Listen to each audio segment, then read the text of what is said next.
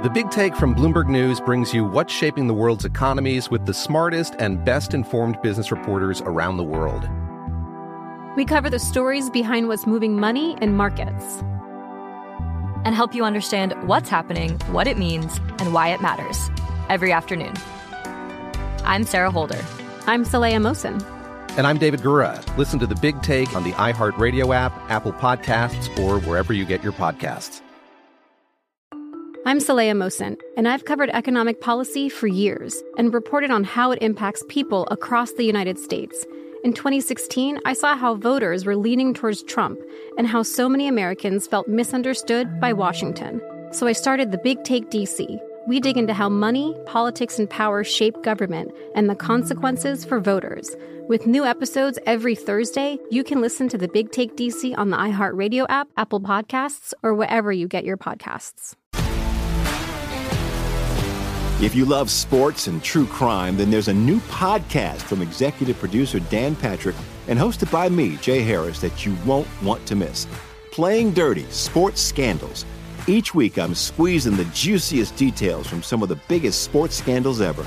I'm talking Marcus Dixon, Olympic gymnastics, Cain Velasquez, salacious Super Bowl-level scandals. Join me on the dark side of sports by listening to Playing Dirty: Sports Scandals on the iHeartRadio app, Apple Podcasts, or wherever you get your podcasts. Instead of our regularly scheduled clips of the week, which will happen in just a few minutes, we're looking forward to talking to Lon He-Chen, David and Diane Steffi Fellow in American Public Policy Studies at the Hoover Institution, the Director of Domestic Policy Studies at Stanford University, frequent commentator on CNN, and rumored to be running for high office. Mr. Chen, how are you, sir? Hey, Joe. Good to be with you this morning. Great. It's always a pleasure to talk. So, listen, we've kind of been bugging you to run for office because we think your ideas are sound and productive. Are you actually, can we talk about this? Are you thinking of running for office in Cal Unicornia? I am. I am considering it seriously because, we've talked about a lot of these problems, Joe. I mean, I think what it comes down to is we've got some very basic sort of blocking and tackling issues that we need to handle in California. We just don't seem to be doing the basic things right. And I think bringing a sort of common sense, ideas-based approach is kind of what we need. And that's why I'm looking at an office like controller, which, a lot of people don't really think very much about or maybe know very much about, but has a tremendous opportunity to change things for the better. And that's why I'm looking at it. Well, let's first of all talk about what the controller does. What do they do? Yeah. Well, the controller is actually, think of it as a chief financial officer for the state of California, the person who is in charge of overseeing the finances, how we're spending the state's money, accounting for all of that, making sure that when politicians make promises, they're held accountable for it. And unfortunately, if you look back over the last, 20 years, the controller really hasn't done any of that, really hasn't held anybody responsible for anything. We've got all of these different crises in our state, all these different things that are going on. And the controller probably could have made things better along the way many times and simply didn't. So, I just take one basic example where there was a report that last year the controller was responsible for signing off on over $300 billion of spending, billion with a B, but could not produce a line item list of where all that money went. Now, that's right, and I understand the other 49 states were able to. It's a very basic thing, right, Joe? I mean, you think about your family, you think about any business, and it's like if you went out and said, we spent a bunch of money, I actually don't know where we spent it. First of all, if you were a business owner, you'd be in jail. If you were a family trying to budget that way, you'd be bankrupt. And yet we continue to allow the state to do these sorts of things, and nobody wants to do anything about it. So I think it's time for voters to say, you know what, enough is enough, and let's switch things up and have accountability for a change. Well, I would absolutely love to see that. I mean, the examples of scandal and wastefulness are legion, from the defrauding of the Department of Unemployment. That's not the proper name, but that's what it is. 30, perhaps $40 billion to the utter obscenity that is the regular train. I won't call it a bullet train because it's not going to be a bullet train. It's the suburbs of Fresno to suburbs of Bakersfield $60 billion train nobody wants. My concern is, and you can address those if you want, but my concern is California voters are so brutally unaware of the way the state's being run that you can't get their attention. Well, frankly, it's the job of candidates, and if I become a candidate, I'm going to spend every day trying to help California voters understand these are the basic issues that we need to get fixed. This is not a partisan thing, Joe. I get a lot of questions about, well, you're well known to be somebody who's, right of center, who's got views about fiscal conservatism. How's that going to play in California? I have not talked to a single voter, whether they're liberal or conservative or in the middle, who looks at something like you've referred to the fraud in the unemployment insurance system. $30 billion at least of fraud. And by the way, bigger than Bernie Madoff, bigger than all sorts of different frauds that we've seen, probably the biggest fraud at the governmental level, at the state governmental level in the history of our country. Nobody looks at that and says, yeah, I'd like that to continue.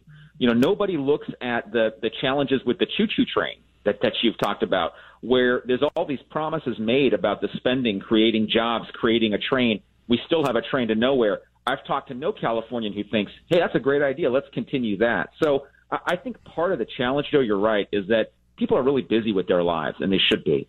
But part of the job of public officials is to raise the attention and the awareness on these issues and talk about them and say, how can we fix them, as opposed to continuing to cover them up and just perpetuating the Sacramento monopoly that exists right now. Amen to that. We're talking to Lanhee Chen, who Politico listed twice on their annual list of thinkers, doers, and visionaries, the top 50 in American politics, thinking about running for the controller gig in California, which is essentially, as he told us, the CFO of California. You're also an educator. And as an educator, I'd love to have your perspective on the story we've been talking about the last couple of days.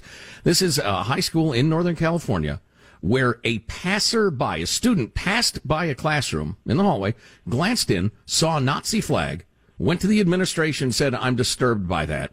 And they have suspended the teacher and launched a full investigation. And now everybody's going to pieces and afraid to talk and the rest of it. What's happening in education these days? What the hell is that? Well, and I'm sorry, he was teaching World War II, specifically a senior seminar on propaganda and symbols. Yeah. Well, one of the things in general about our system of education is that one of the, basic hallmarks of education in the classroom is the ability of educators to essentially teach based on the things that they believe are best for the students in their classrooms. And we have this principle of local control of education, which is also very important. And so one of the challenges we have is this concept of academic freedom, which was supposed to be core and central, particularly at the university level. I mean, that's the level I'm familiar with. It's where I teach. And I'll just say that the measure of academic freedom that we see in the classroom at the university level, it just isn't the same as it used to be. It used to be you could present lots of different alternate points of view and say, look, you as a student get to choose. And now the idea that you would present certain points of view is verboten. You will be under attack unless you present a particular point of view, a particular way of thinking about the world. And that's not academic freedom. And by the way, that's not how we strengthen the minds of young people. But the way we strengthen the minds of young people in our educational system is to say, look, here's all sorts of ideas. You figure out which ideas you believe in, and you espouse and defend those ideas. So I'm a little worried that the concept of academic freedom is going away, and that's something that's been degraded for many, many years now. Well, and what's truly frightening is the enforcement mechanism for that is a bunch of students who we have taught to have pathologies. We've given them pathologies, like the idea that if they are challenged or hear something they don't like, that's an offense. They've been aggrieved. There should be some sort of repercussion for that, which is a bizarre idea. Yeah, I mean, again, this gets back to, do we punish people for expressing different points of view? Do we punish educators? Do we punish students who want to express different points of view? Now, of course, there are certain points of view that are arguably beyond the bounds of, civil and normal conversation, and we can have a conversation about how you deal with those things. But fundamentally, the concept of academic freedom means that in a marketplace of ideas, the bad ideas get defeated. The good ideas rise to the top. And that's the kind of system we want because it reflects what happens in American society. We are a pluralistic place. People are allowed to express different points of view. And, there are very specific requirements the Constitution sets out about freedom of speech, and we need to be serious about that. And that extends to the classroom. We want to have in the classroom freedom of thought, freedom of expression, and we allow people to debate reasonable ideas. And I think that's something, unfortunately, you just see less and less of these days. Lanhee Chen of the Hoover Institution and Stanford University on the line. In the couple minutes we have left, let's do a little compare and contrast between the challenges, the divide, if you will, in the GOP, the Trumpers and the no more Trumpers, and the battle going on in the Democratic Party between the woke crowd as personified by the Squad and the mainstream Democrats. Who's got the bigger challenge, or how do you see those two divides? Well, first of all, you're right, Joe, to talk about the divide on both sides of the political spectrum. There's a tendency to focus on, look at the Civil War, quote unquote, in the Republican Party. And the point I make is, look, both sides have these divisions that are driving, the politics of both sides, unfortunately, toward what I think are more extreme positions on the left, and certainly some of that on the right. My own view on what's happening amongst conservatives in the Republican Party is, I think we ought to be focused on welcoming as many people as we can into the conservative movement, into the Republican Party. We should be creating a bigger tent, not a smaller one. And so what I would love to see is, instead of talking about how do we make the party better by subtraction, or how do we make the movement better by subtraction, I think we should talk about how do we make it better by addition. And I don't see that on the left, by the way. I think there is a very strong desire amongst many on the left to cancel voices that are considered more reasonable or more moderate. And I'd hate to see the same thing happen on the political right as well.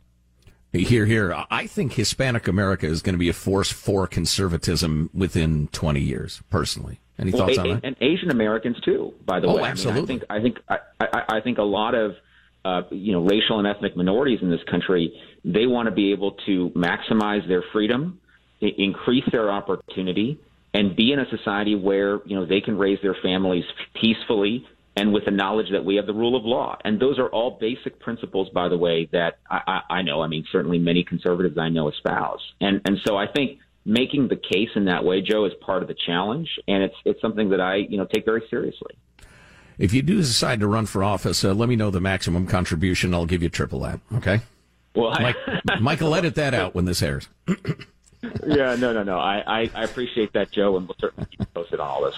Lanhee Chen is the David and Diane Steffi Fellow in American Public Policy Studies at the Hoover Institution, Director of Domestic Policy Studies at Stanford University. Lanhee, great to talk to you. Have a great week. Thank you. Armstrong and Getty. I'm Saleha Mohsin, and I've covered economic policy for years and reported on how it impacts people across the United States. In 2016, I saw how voters were leaning towards Trump and how so many Americans felt misunderstood by Washington. So I started The Big Take DC. We dig into how money, politics, and power shape government and the consequences for voters. With new episodes every Thursday, you can listen to The Big Take DC on the iHeartRadio app, Apple Podcasts, or wherever you get your podcasts. The Big Take from Bloomberg News brings you what's shaping the world's economies with the smartest and best-informed business reporters around the world.